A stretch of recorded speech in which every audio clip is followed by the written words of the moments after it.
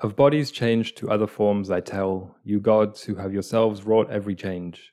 Inspire my enterprise and lead my way in one continuous song from nature's first, remote beginnings to our modern times. Hey everyone, welcome back to Solacene. This is the third week in our storytelling series, and Aaron decided to choose an excerpt from Metamorphosis, which he is reading and very much enjoying. Why'd you choose that poem, Aaron? No, I wrote that one. Oh, you wrote that? I'm just joking. So it's not actually quite a poem, although I suppose it's poetic. It's a proem. It's the thing that starts the very beginning of the Metamorphoses by Ovid. Okay.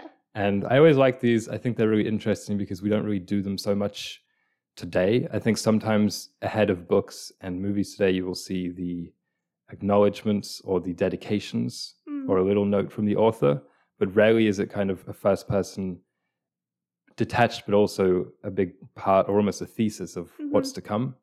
And in the old days, obviously, this one is kind of referencing the gods whom all of Ovid's readers would have been familiar with. Yeah, been familiar with.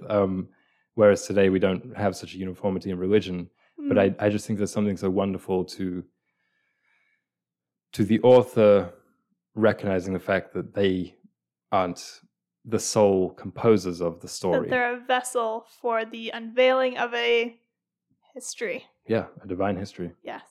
Be it the muses, be it the gods. Yeah. Whatever.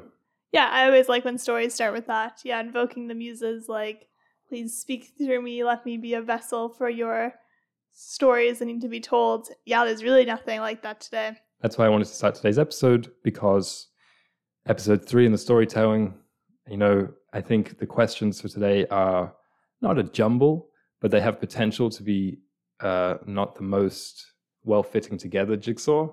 So I'm appealing to the muses to please help us speak well, speak clearly, make concise points, not go down too many verbal or rhetorical rabbit holes. Yeah. And really, do some solo-scening. Yeah, I agree. I definitely had a lot of thoughts for the questions from last week. Okay. And I knew that it was going to be a challenge to fit them all in, so I tried to keep them very concise, almost bullet point, to then spark a conversation from each point. So we're going to start with the first question, which is, are there any benefits of rewatching, rereading, reconsuming media? Yeah. If so, what are they? Well, I think this is one of those questions that we asked with a knowingness, because if the question is, are there any benefits? Like, we know that we're going to be saying yes. Or I think so anyway.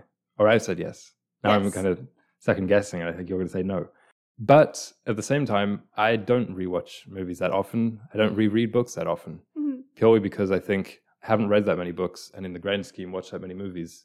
So I always almost have a kind of guilt when I think about I'm going to rewatch something, even if it's a favorite movie, because there's so many hundreds and thousands of classics, literature, and cinema that I haven't seen. Yeah, so I broke down this answer into 4 categories, 3 of which I use in a personal experience, then the 4th is a very common experience that the average person, I believe, has. So the first one that I had for a benefit of rewatching, rereading, is that you have a more nuanced interpretation as you go along. That's kind of obvious. In English class, okay, you do a first read just to get the essence of the book, then you go back through and take note of all of the literary devices, then you go through and you unpack it even more. For me, the example that I chose was Call Me By Your Name, because I've watched that probably every year, once or twice since 2017 when I first watched it. And the first time I watched it, I was like, whoa, this is incredible, this is a great love story, and it's still one of my favorite movies. The most recent time I watched it, I was like, oh my goodness. For those of you who haven't watched it, there's 2 main characters who are in love, but one is quite older and ends up actually being engaged, but the other guy doesn't know about it. So I was like, that's deceptive, and it's still an interesting romance, but over time the interpretation that I have of it has changed drastically. Yeah. It's the exact same story, exact same movie, but yeah, the last time I watched it versus the first time, it was just a completely different experience for me. Do you have any films like that? Yeah, I do. I mean, I think what you just mentioned was practically 2 different benefits in one. There is the first one that you said about the density of good art, I'll say, because not all movies and not all books really deserve or certainly require a second go through. It's true. But good art typically has some form of layers of appreciation, be it formal or thematic. And the second is that over time with art, and this is the benefit of rewatching or rereading, you can see yourself reflected in it in different ways, and you can kind of use it as you said, it doesn't change. It's an unchanging landmark, but as you kind of go further on in the story of your life, it looks different in the distance or whatever. I have a lot of examples like that, but I was trying to think of some that were things I've actually gained appreciation for over time. And that was a lot harder for me because I was along the same path of thinking that there's a lot of things that I initially fell head over heels for, especially in adolescence or obviously childhood, that over time I've been like, it's not so good. You know, there's a lot of teen angst involved in that. And I thought it was a lot more profound at the time than now I do think so. But for me, I think it's rarer that I watch something or read something, don't like it, and then come back to it and do like it. But one example I had for that was A Tale of Two Cities. And this also might be situational because I was prescribed it as homework the first time that I encountered it, the book, obviously. Yeah. And I don't even think I got through it. I was way too bored and it was summer, so I didn't want to be reading. But when you come to something of your own volition, maybe it's a little bit like that Tom Sawyer thing, it clicked with me a lot more in the second time. Do you have anything like that? That's a good question. Because I know recently we did a retrospective on the Divergent films. Thing is, I had that as an example for another one, so I didn't want to use it. Yeah, okay. But I mean something that you came to like more the second time. No, but that's the thing. So with Divergent, I said my next point was you can call back to the emotions of it. Right. So I was thinking Divergent will always have a higher rating than it should based on any other movie I'm going to watch. Like if I watched it now, I'd give it like a 1 star. But it will always hold at least a 2 star because such a bad way of looking at art. Because of how I liked it so much the first time I watched it. But when we were rewatching the series, in my head, it went Divergent was the best film, Allegiant was the worst film. And then we just watched it and it was almost the complete opposite. Like the third film it wasn't an excellent film. It was a little funny. It was a little bit more dramatic. It didn't look awful. It looked like okay. But in my head, I remember being like, this is the worst. Like, I hated this. I don't even think I'd, watch it all the way through. I just watched it in clips because I didn't like it so much. So that's probably a bad example.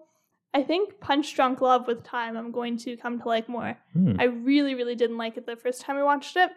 But even in my working memory, it's a little bit more... That's the funny thing about how sometimes you don't even have to rewatch something or reread something, but just it sticks. It's like a thorn in your brain that you keep thinking about. And you're like, actually, there were merits there. I didn't mind that so much. Yeah. I think also topical, we just went to see the new Elvis movie a couple of days ago, directed by Baz Luhrmann. And certainly when I first encountered the Romeo and Juliet adaptation from the 90s, again, it was in high school, I was like, this is hideous and ugly. But then when I rewatch it now, every time I think about it or watch it, it goes up in my estimation. Oh my goodness. I love that movie, but I watched it as a 20-year-old, so. Similarly with The Great Gatsby. There's just something about it that's, again, it's like the density, or maybe it's just more likely it's me aging. And I'm not saying it's linear, that your tastes always get better or you become a better appraisal of art. You just, your tastes change. Yeah. Right? Like, it's not the case that everything teenagers like is bad. It's just something that the teenage taste is more attuned to than is the adult taste. Yeah. That brings it's a good segue into my next point, which is that you have a matured understanding each time you watch it because you're always going to be getting older, but it also changes in meaning. So like my example for this one was Lord of the Rings. The first time I watched it, I was probably 14, 15, and I was just like, well, this is epic. This is so cool. But then every time I've watched it, once or twice a year since, these are the few movies that I really rewatch. It gets almost sad. It's a bit more, not loss of innocence, but it's the end of the era in Middle Earth. It's not just epic. Because the first time I watched it, I was like, oh, Middle Earth is awesome. But then you realize it's like, the elves are leaving. The elves are leaving. Then it's sad, and then it's a little bit more mature, your interpretation of it. Right, because you understand, I would say for myself, because it's a similar change, since I understand more of the world now, our world that is, you see more of the connections between that and Middle Earth in it. Yeah, the first time you watch it, you're like, oh, this isn't supposed to be an analog. You're basically like, oh, it's just a cool fantasy. It has nothing to do with Earth today. You would be wrong. Well, you put your own themes into it, I think. But along those lines, you mentioned watching Call Me By Your Name every year or so. The Lord of the Rings, a rewatch every year is something I look forward to. I think you start to get antsy like a couple months before it. It's just like I suppose like an addict. We do basically have to schedule it, because I feel like if we didn't schedule it for being once a year, we'd watch it probably every couple months. It's a problem. Yeah. But there's this thing called comfort movies. Yeah. And this is art that we return to. I'm kind of expanding the definition of comfort, as in movies not just that we return to feel comfortable, but just anything that we deliberately turn to that we've seen before or read before to feel a certain way or to help put us in a certain mood. And Lord of the Rings is one of those, because it's almost like a reset, I think, especially when you have it scheduled. And this is the other side of this, is that it can become not just a ritual for you, but a shared ritual this way. Yeah. Like, I don't know, children bedtime stories is a really simple example, or maybe a family reading the night before Christmas, every night before Christmas, or Christmas movies in general actually is quite a ritual. My family, we always watch this one specific version of Scrooge, A Christmas Carol, a musical one. And because of this, because I've watched it every single year of my life around Christmas, I know all the songs off by heart, and so too does everyone in my family. Yeah. And it's funny because it's not like a really popular movie, so not everyone knows the songs, but everyone in our family does, and so that's like an in joke. Yeah. Or Harry Potter is another one, because your family just tears that movie to pieces in a good way. Yeah, in a good way. Like, it's not an unhealthy thing. It's not like the Disney adults who are just drowning in merchandise. No offense to any of those who may be listening. But there's just something about being able to quote things to people, and that's just something that you've shared, and that's your thing. It's quite a tender notion, I think. Yeah, I think so. That was my last point of it, was this experiential control of rewatching things. But I think for us, we rewatch movies. I've never rewatched a TV show, really. Besides when I was a kid. I feel like that's different than doing so as an adult. Yeah, I've never done it with another person. Yeah. So I think a lot of people have like a comfort show, be it Friends, be it The Office, whatever. And for me, I never fully understood that personally, because with the TV shows, it is so... The first time I watched The Office, for example, the jokes were funny. But then now I rewatch it and I'm like, these aren't funny. These aren't, like, it's just... Because you've had it before. Yeah. For some people, for comedy, some people like it, yeah. And it's comforting to them. They know what happens at the end, what have you. And yeah, it's apparently a really good tool for emotional regulation. But I was like, okay, this is proven, so I can't really dispute it. But also I feel like it might just be a kind of way to postpone feelings, to kind of suppress feelings. And there's also this hypothesis called the social surrogacy hypothesis, which is that, especially during COVID, this was studied. You're isolating in your house. People do that to them, like it's self-inflicted isolation, or just you literally have to. And you're watching Friends for the 4th time, and it's those are your hypothesis friends. Is that they're your friends, and our brains can't really tell the difference. And it was like, and it's kind of a good thing because it leads to lower rates of depression and feeling of isolation. But I feel like, as I'm trying to explain, it might just be postponing it, because when you come to the realization, oh, these people aren't real. Right. It might almost make you more upset than if you just kind of face that fact, I'm alone. Yeah. Without that kind of drawn out experience of isolation. No, I know that hypothesis well. I've lived it many a time. Yeah. I think there's 2 different types of situations. And one is adults who have controls of their life, for whom watching The Office in exchange for having an actual social life is probably a bad thing, because they don't realize, as you say, that they're missing the friends. And so they just, they're like, well, this is where I get my laughs, and this is where I get my camaraderie. And then there's the other example, which is like the sad person who maybe doesn't have full control of their life, for whom I wouldn't begrudge them finding their outlet in a TV show that's familiar, because maybe they don't have full control over their circumstances or something. Yeah. Like that was in me in high school, when I used to watch TV shows because I didn't have any friends, nor really any means of making friends. And I don't think it was the healthiest thing, but I think sometimes you have to pick your poison a little bit. As you said, depression or binge watching a TV show or something. Yeah. But I do think that can be a question for next week. Something like our relationship to TV characters, maybe, compared to movie characters, because it's been on my mind a lot. That's a good question.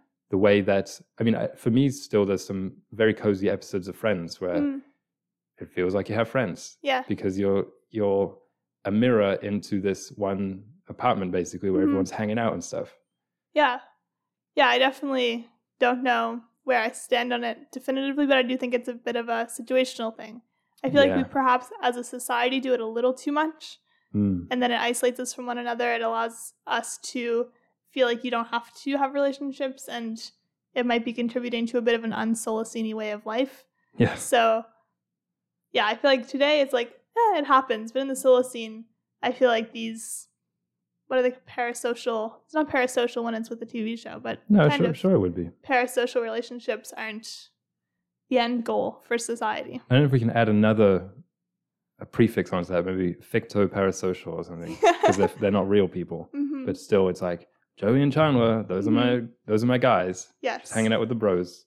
My last point on rewatching and rereading is that it gives you an appreciation for the whole piece, not just a certain part of it. Like, there's a lot of movies that I've only watched once, and therefore, when I think of them, instantly it's just a couple scenes that return to my mind, because those were the scenes that on first viewing were the most eye-catching, or the most exhilarating, or the saddest, or whatever it may be. But I know that if I went back to those, if they're good movies, if they're good art, if I went back to them over time, my favorite scenes would start to be different. It's like when you listen to an album and it's like not the EPs, the singles, you love them immediately, but then over time, maybe track 9. That's exactly what I was thinking about, especially what I said about TikTok last week does it with individual songs, as in, instead of liking just the chorus, you like different parts of it. And that's, like, can you think of something for yourself? Like I mentioned Harry Potter for my family and for myself, certainly the first 2 movies, it isn't like the big famous meme, cultural relevance moments that are my favorite parts of those movies. It's the smaller parts that, those movies are really big, so they're still in like the social consciousness, but they're not what really comes to mind when I think most people think of Harry Potter. It's little idiosyncratic moments of production or dialogue or something that I'm like, that's really funny. Over time, you start to look forward to those parts a little bit. Do you have anything like that? Well, my family really likes High School Musical and the whole series, so we definitely have these funny memories of us reenacting scenes, and it's not like we're just reenacting, we're all in this together and get your head in the game. Like, we will reenact like a random scene from the poolside. Whenever we're at the pool, it'd be like, oh, this is funny because it reminds me of Troy and Gabriella when they go to the pool in High School Musical 2. We reenact a lot of things from those movies, and just every time you're on a field of grass, you have to do the bet on it. Running, like swiping your hand in the pool, like do you? My family's version of your guys' Harry Potter. But yeah, our High School Musical obsession is a bit deep, runs deep. But we also, my sisters watched the Mako Mermaids and H2O Just Add Water. Like, they went through a mermaid phase, and I was a bit older when they were in that phase. But it's funny, they'll always quote these random, very low budget mermaid TV shows. We'll always quote those, and like if you're in the water or you're near water, you're like, I can't get wet or else I'll turn into a mermaid. We have a lot of really niche references, I suppose. Yeah. Interesting. Another kind of silly point I had about rereading was the Bible, in terms of things requiring multiple passes to explore the different thematic layers. It's true. Because no one ever says about the Bible or the Quran or any religious text, I've already read that verse. Or I've already read that book. Because, in this case, it's because they're treated literally as religious texts. And so they have not just, huge rereadability, but literally, meaning that word literally infinite rereadability according to the people who, think they're divine. Yeah. So because we consider those a form of moral instruction, you can go back to them over and over again. Yeah, you can have revelations, reading them in a different time of your life and so on. Yeah. And I think that with good art, obviously we don't think that the new Elvis movie is divine. We don't think it was filmed by God. But if something is made by a good artist, then you can kind of scale it according to that, is what I'm saying. Like you can have a piece of trash, which is barely even worth the first watch. And then you have something religious, which is worth infinite. Yeah. And everything else you can kind of scale along with. Yeah, that's interesting. I like that. One more thing I had about this is that it's a little bit more when you're a little older. But even perhaps when you're a kid, you can watch a film or read a book and it really calls back the emotions of the first read. Oh, yeah. And not just the experience of turning the page, oh my goodness, he's dead, or oh my goodness, they're together. Of like, I was trying to escape a really hard time in my life, or this was a really celebratory time in my life when I watched this film, and so on. And so it's not just the art itself of like, oh, I want to go back into that world or that story because it's comforting. It's, I want to go back to that time in my life. Yeah. People feel this with musical art. Yeah. But I have it very distinctly with The Odyssey. Whenever because I first read that in class actually in grade 11, and it was summary. It was just pure adventure for me. So it always brings me back to that feeling. Do you have anything like that? Yeah. You also always say Wind Waker, video games I think also is probably a second to music for most people because it's such an intimate experience and it takes so long and it's so immersive when you're doing it. Yeah. I'm trying to think. There's any films like that.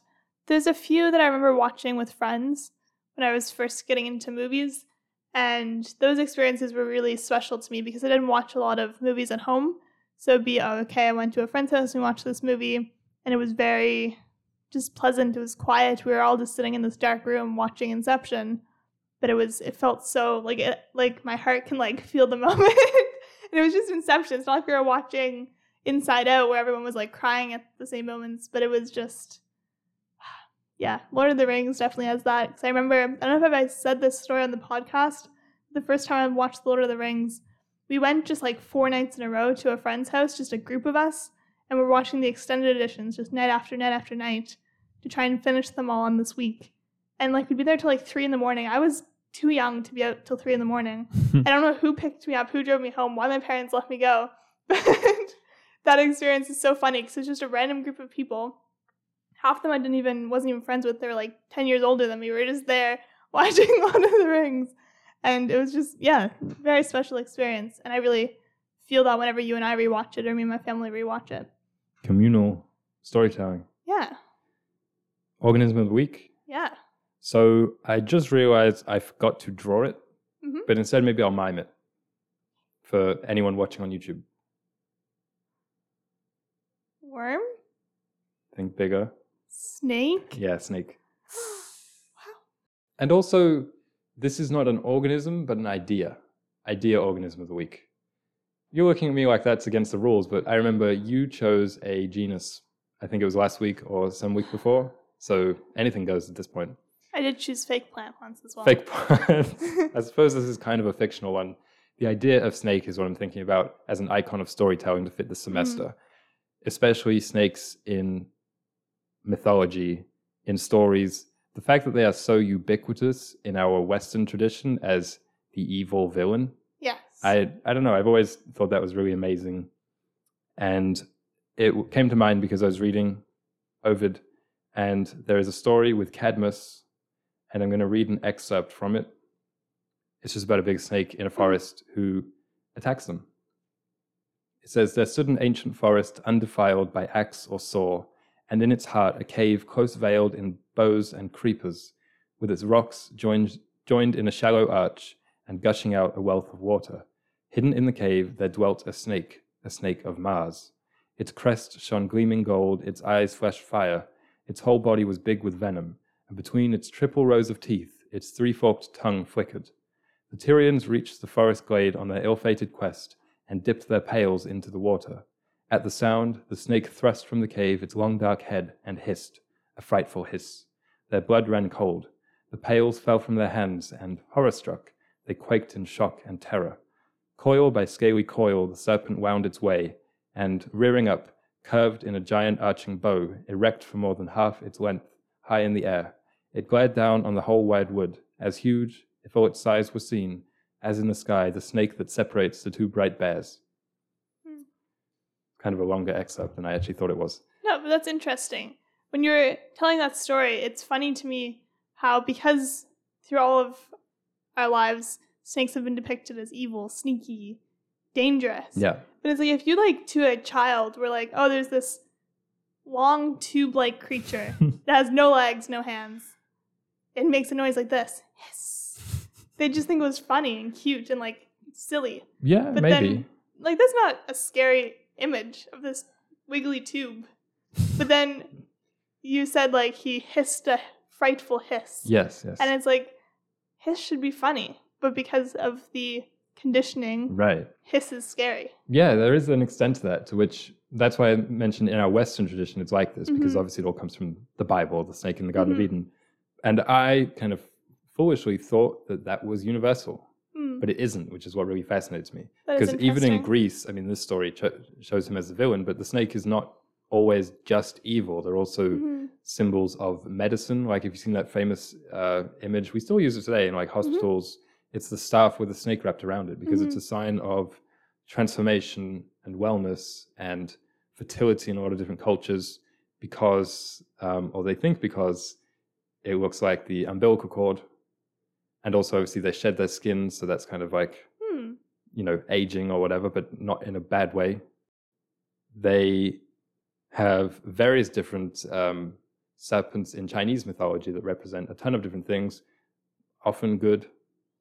And it's like, I don't know, I think that's really cool, because it's just what you said about the storytelling being contextual and affecting on such a wide scale our own view of the world. You know, from a young age, it's like not everyone's read the story of the Bible, but the story of the Bible, Snake has filtered down into Harry Potter or Indiana Jones, or like so many other things that kids and young adults are exposed to, and it makes them hate snakes. I mean, I do think there's an extent to which snakes are predatorial and they can kill humans, and they're very alien looking, and we don't really understand them, which is probably why they popped up in a lot of villain roles in the first place. Like, there is something about that. But also, as you said, the stories impact so much our view of them. For sure. And our next question for the week is, what are the dangers of mapping our lives onto stories? And that isn't a great segue, but there we go. So my thoughts about that is that we are very imperfect in terms of our computing skills in our brains. So as we were saying with the last question, our brains can't really tell the difference between Joey and Chandler as our friends or Aaron and Alicia as your friends. Or having real friends. Yeah. And because of that, it's hard to consume films.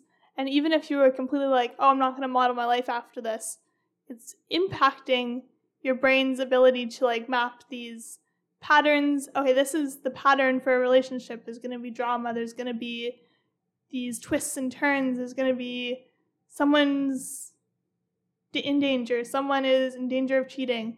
And we're always thinking of these things in our real life relationships, even if in real life, life is much less dramatic. Yeah. So I feel like that is my first thought about this question. It's a good point, especially how you mentioned movies, because obviously people have been reading stories or listening to stories for such a long time, and I don't think it was such a danger to them, because when you read something, it's more obvious than it's to your brain that it's not real and that it's just a story. But when you watch something, especially in a movie theater where the screen is giant, and especially on really great 4K modern cameras where everything, it just looks real. I remember this advert for television. I'm sure there's a lot like it, where there's a jungle and the TV is placed in the jungle, but the TV is like showing footage of the jungle, so it just doesn't look like it's there. It's like the frame disappears. And maybe we can talk about that next week, actually, the pros and cons of increased immersion in storytelling.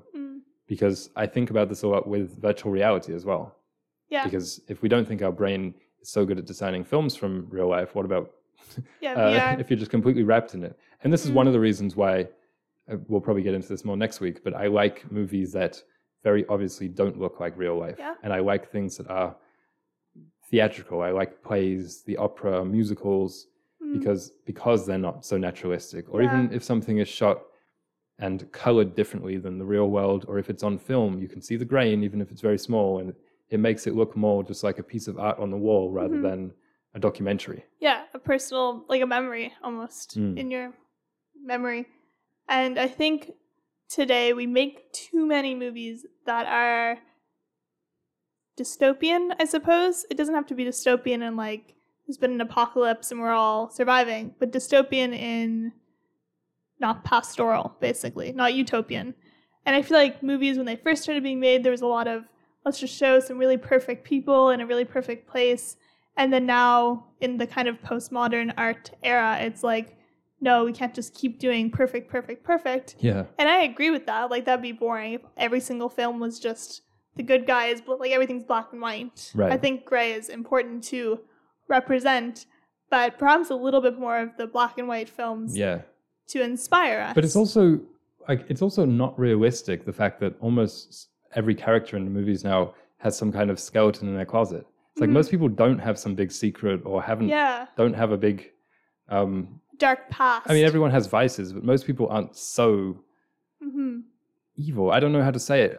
It's very well documented, the different eras in comic book heroes, because in the 90s, it was like everyone started becoming an anti-hero. It was like Spider-Man suddenly has these levels of gray, and Batman does as well. And obviously that's all our superhero movies today, which are so huge.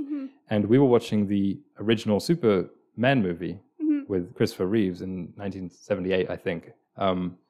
And so much of that movie is just him going around town helping people. Yeah. And we were like, this is genuinely refreshing, if not revolutionary to us, to actually show the superhero as a moral paragon, because we never see that anymore. Like, all we're always pushed down our throats now is the fact that Superman actually, you know, he's got some gray to him, and it's not all black and white. And it's like, if we in our 20s very rarely have seen this on screen, then kids today who are raised on the superhero movies probably have never seen it on screen. Yeah, and I think another issue with us not making them today, because people often say, and we even say like, oh, they've been made, just watch those. Yeah. But the problem with a lot of those is that they're made in the 40s to the 80s, and so they're just racist, misogynistic. Well, I mean, the problem is kids don't watch them. That too, but I think there's also just a lot of, it's like, oh, it's black and white, but the main character is also just super racist because it was made in the 40s. Yeah, there's some examples of that, but I'm talking about Superman. That's just a perfectly fine movie. Yeah, but I just mean no harm in making more. To anyone out there who's thinking of making a film, just make another Superman, please. Another danger that I saw is that people in movies are, as we said, very different from people in real life. So it causes drama, but I also think it causes a little bit of selfishness, like the main character trend of like, oh, just pretend like you're the main character in a movie. Oh, yeah. And I think that's like fun to an extent. It's a fun idea. I like to do it. You're walking down the street listening to music and you're like bopping. It makes you a little bit less self-aware, but it also makes you a little bit less aware of everyone else. Yeah, I mean, I think it's narcissism. Basically, yeah. I think that was my biggest point of the dangers of mapping our lives onto stories, as you say, is, well, let me preface it by saying I think it's mostly a good thing, because all through history we've mapped ourselves onto stories. We've read stories of the Bible and being like, I relate to that. Yeah. And that's why I think relatability, that's something that word has been so in vogue over the last decade, to the point that I remember being absolutely shocked in high school that it wasn't a word. Yeah. And it probably is by now. But it wasn't always a word. And I was like, then what do people use for this? And maybe it's because their conceptions of stories were different. But I think that relating to stories is very, very important. And because they can be moral guidance, or they can teach us the lessons so that we don't have to make the mistakes or whatever. Yeah. But with the narcissism, I just think it's a little bit too much obsessing over the optics of everything we do. And as you say, you kind of fictionalize other people in your lives as characters, which is really dangerous. And I know this sounds like it sounds like I'm talking about extremes, but I think a lot of people do this to a very low level. You narrativize absolutely everything between people in a way that is very informed by movies, even if we don't really realize it. I remember I don't remember who it was, but there was some interview that I was watching with a musician or a movie maker or just an artist, and they were talking about their career, and they were talking about what they were struggling with, hesitating to do when creating something, was to really just create it from how they were feeling at the time, because they couldn't get out of their head the idea that, well, I'm 28 now, I have to be making this. And they were thinking about it as in, I'm looking back on my career once it's finished and thinking about it from like a bird's eye view, basically. Yeah, you're thinking, how will this look in my memoir? Yeah, exactly like that. And yeah, there's always like moments when that's a good thing to consider, but definitely is dangerous. And I was thinking it is definitely more destructive to your relationships than it is to yourself. Because if everyone has their own narrative about, oh, this is the class clown in a friend group and this guy is the serious one, it's dangerous to the other people in your life, I think. Because it's like you're fictionalizing them. They're like, I'm not just, like, I'm more than this. Yeah. That's the role I have to play when I'm in this friend group or what have you. And I also had a note on, I guess it goes with the narcissism, but it also is like, we probably consume way too much because of what we consume in media. So like we buy too much and we spend too much and we're too obsessed with creating a space that looks like it's in a movie versus just creating a space that's practical. Aesthetics. So I was thinking, how will this apply to the Solacene, or how does this question like the dangers of mapping your life into movies? Yep. And I said it's just in the Solacene, I think there'll be more options for role model movies and more of a consciousness of everything I consume is going to be reflected in my life. And so making more conscious decisions of what you consume and how you consume them. And being really confident in your own identity instead of having to say, I'm a Harry, I'm a Ron, I'm a Hermione. You can say, that's true. Oh, I like them, but I read this quote this week that I'm not going to read it.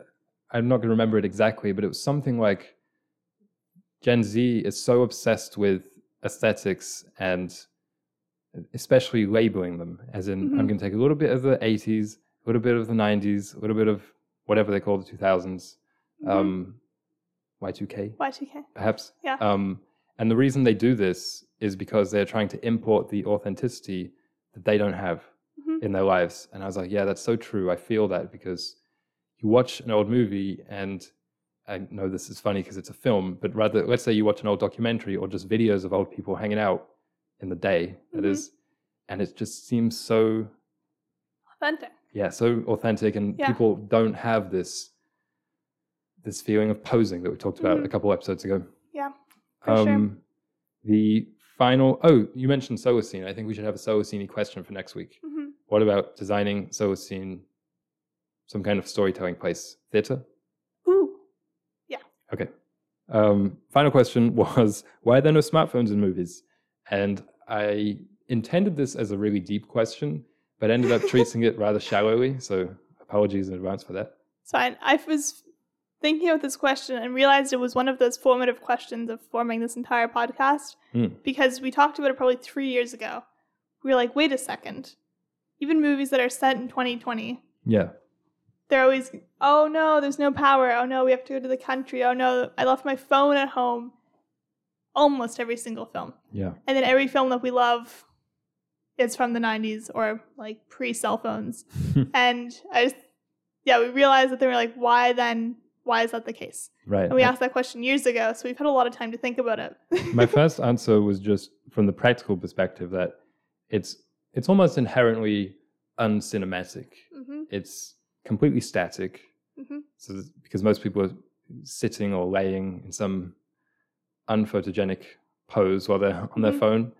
It's a boring way of progressing the plot unless the film is about the character's relationship to the phone. Like 8th Grade is a good example. And that's why I say it's not quite inherently uncinematic, because that movie makes it look interesting, visually that is, but in a way that is dark and as if the internet is like some Darth Vader-esque villain. That's the thing. I had a classification that I was trying to do for a few films that were made recently, and it was the films that try and act like phones are good or phones are just like a part of life, and every film that tries to do that ends up being really bad. Yeah, and also, sorry, I think also movies that try to do that end up, maybe this is just me because I'm the way I am, but you end up coming away from it actually with the opposite example. It's like, man, phones really are bad. There's a famous quote about war movies. It's every single war movie, no matter how pacifistic it tries to be, is really quite ends up being pro-war in a certain way. And I think it's like that with phones. Yeah, but the opposite. Yeah. Being anti-phone. My thoughts of examples, I just had 2 for where it was poorly used, where I literally wrote in my notes, fear. But you know what I mean? Dear Evan Hansen. Dear Evan Hansen. Because there's that scene, where they're all watching him sing, and it's just so bad. And it's like, it's so good. His message got out there. That film as a whole. Well, let's unpack. So that scene is indicative, I think, of all these movies that have a scene where something goes viral, or people are sharing memes, or it has some really bad social network ripoff of TikTok or Facebook or Google even. And those are the movies that you can tell no one involved uses the internet or uses their phone or has really grown up with it. So that this is a second layer of. That's a second layer. Yeah. It's if there's a scene of like something going viral, me or you could at least inform it, and make it seem realistic. Yeah. But it's always corny when it's like some 50-year-old director and writer who, I think this is how it goes viral, and it just is not at all realistic. Yeah. I think there was a point that we crossed in our history, probably 2013. And I'm thinking up until then, the devices that people were using were still big enough that you could show it. I'm thinking of iCarly, like that was all about a web series, like a YouTube series basically. But because it was, okay, we have to record in a studio, we have to edit it. They were using like big cameras and stuff. Like it was cinematic, it's iCarly, but it was, you could see it all. Yeah, I mean the characters had to move. Mm-hmm. But then when you have a movie like He's All That, He's All That. The remake. They're always on their phones, so you have to, because it's a phone, you have to have the bubbles up above their head. Oh, and on they the have screen, to have them overreacting to everything, like, I can't believe it. Have you seen this? And it's just like, no. And I said it literally always looks bad because phones stand out in real life, like the monoliths in 2001. Alicia does Addison Rae.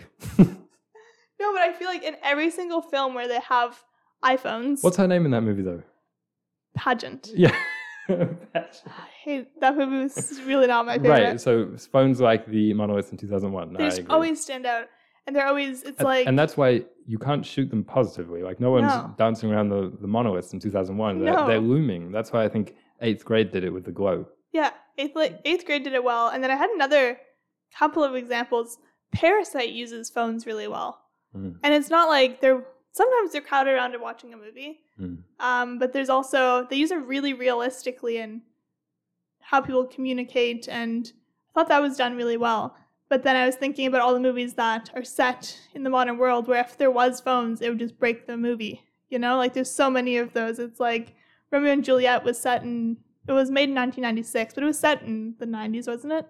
Yeah. And it's like if they actually set it in the 90s, they would have been able to shoot a text to each other. Hey, I'm going to fake my death. Well, yeah, I mean, that's the thing with Romeo and Juliet. It's not just movies wouldn't work.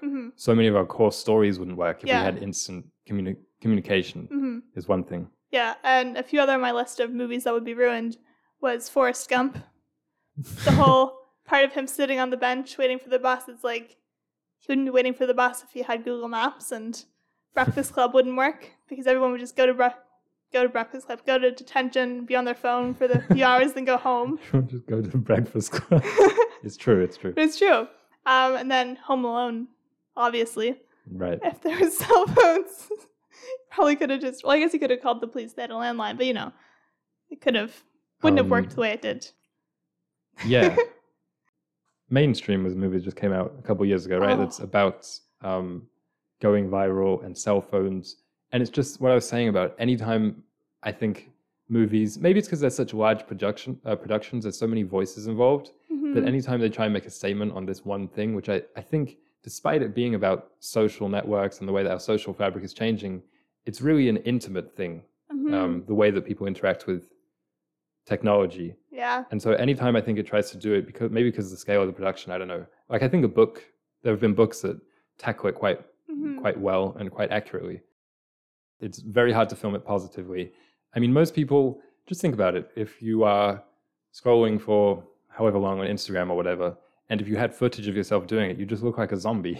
I'm pretty sure scientists have looked at the way we blink and the way that we our eyes work when we're looking at screens, say on the internet, is completely different to how they actually work in nature, right? Like there's some functions that are just, it's bizarre. Yeah. Another point I had about the phones is that we like characters more interesting than us. And also we like to see them being more interesting than us. So again, this is like a practical thing where it's like when people say, how come characters never go to the bathroom in movies? It's like, because we don't want to see that. Yeah. But the thing with the bathroom is it's something we have to do. Whereas phones, actually, we don't have to do it. So it's like, well, why don't characters go on their phones in movies? Most people, it's like, because we don't want to see that. That's boring. Yeah. It's like, well, why do you do it so much? Yeah. I listed as when we're trying to conceive of a fictional world and we're trying to cut back things that are, well, it's not really idealistic. It's not pretty to watch. Phones are quite literally the first thing to go, because I feel like you've probably seen more people go to the bathroom movies than you have of course. Sitting scrolling on Instagram. I know there's like, oh, I'm going to take a picture, but I'm specifically, there's probably very few put to film that aren't about that in a negative way, I mean. Yeah. Because anytime you show it, it's negative. That's what I was saying.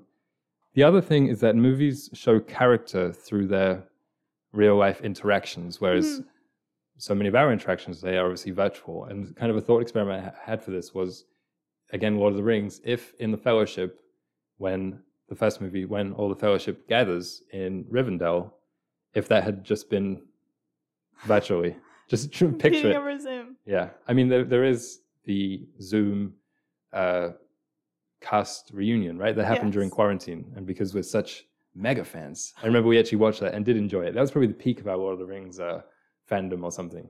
I mean, that's fun. But just imagine if that had been the movie. Yeah. It's like, well, why wouldn't that be just as good? But why not, though? It's more realistic. Why not? It's more practical. If they had all been gathered, like, virtually you can't see. What do you mean? Imagine, okay, they're all meeting you see them on the Zoom screen.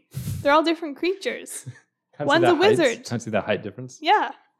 Like, they're all just different. Yeah. And you can't see people in their space, their interactions, their body language is so important. You don't have body language on your phone. That's true. You could have, like, I was thinking of the film Searching, which is a film shown entirely through screens, which was an interesting experiment of, it was always shown through his search history, through him FaceTiming someone, and it really is a good example of, even though it was kind of just a normal movie, but things were lost. Like, you couldn't see him, you can't see him being anxious, and you can't hear the background noise and things. Like, there's so many different elements to existence that cannot be captured through a screen.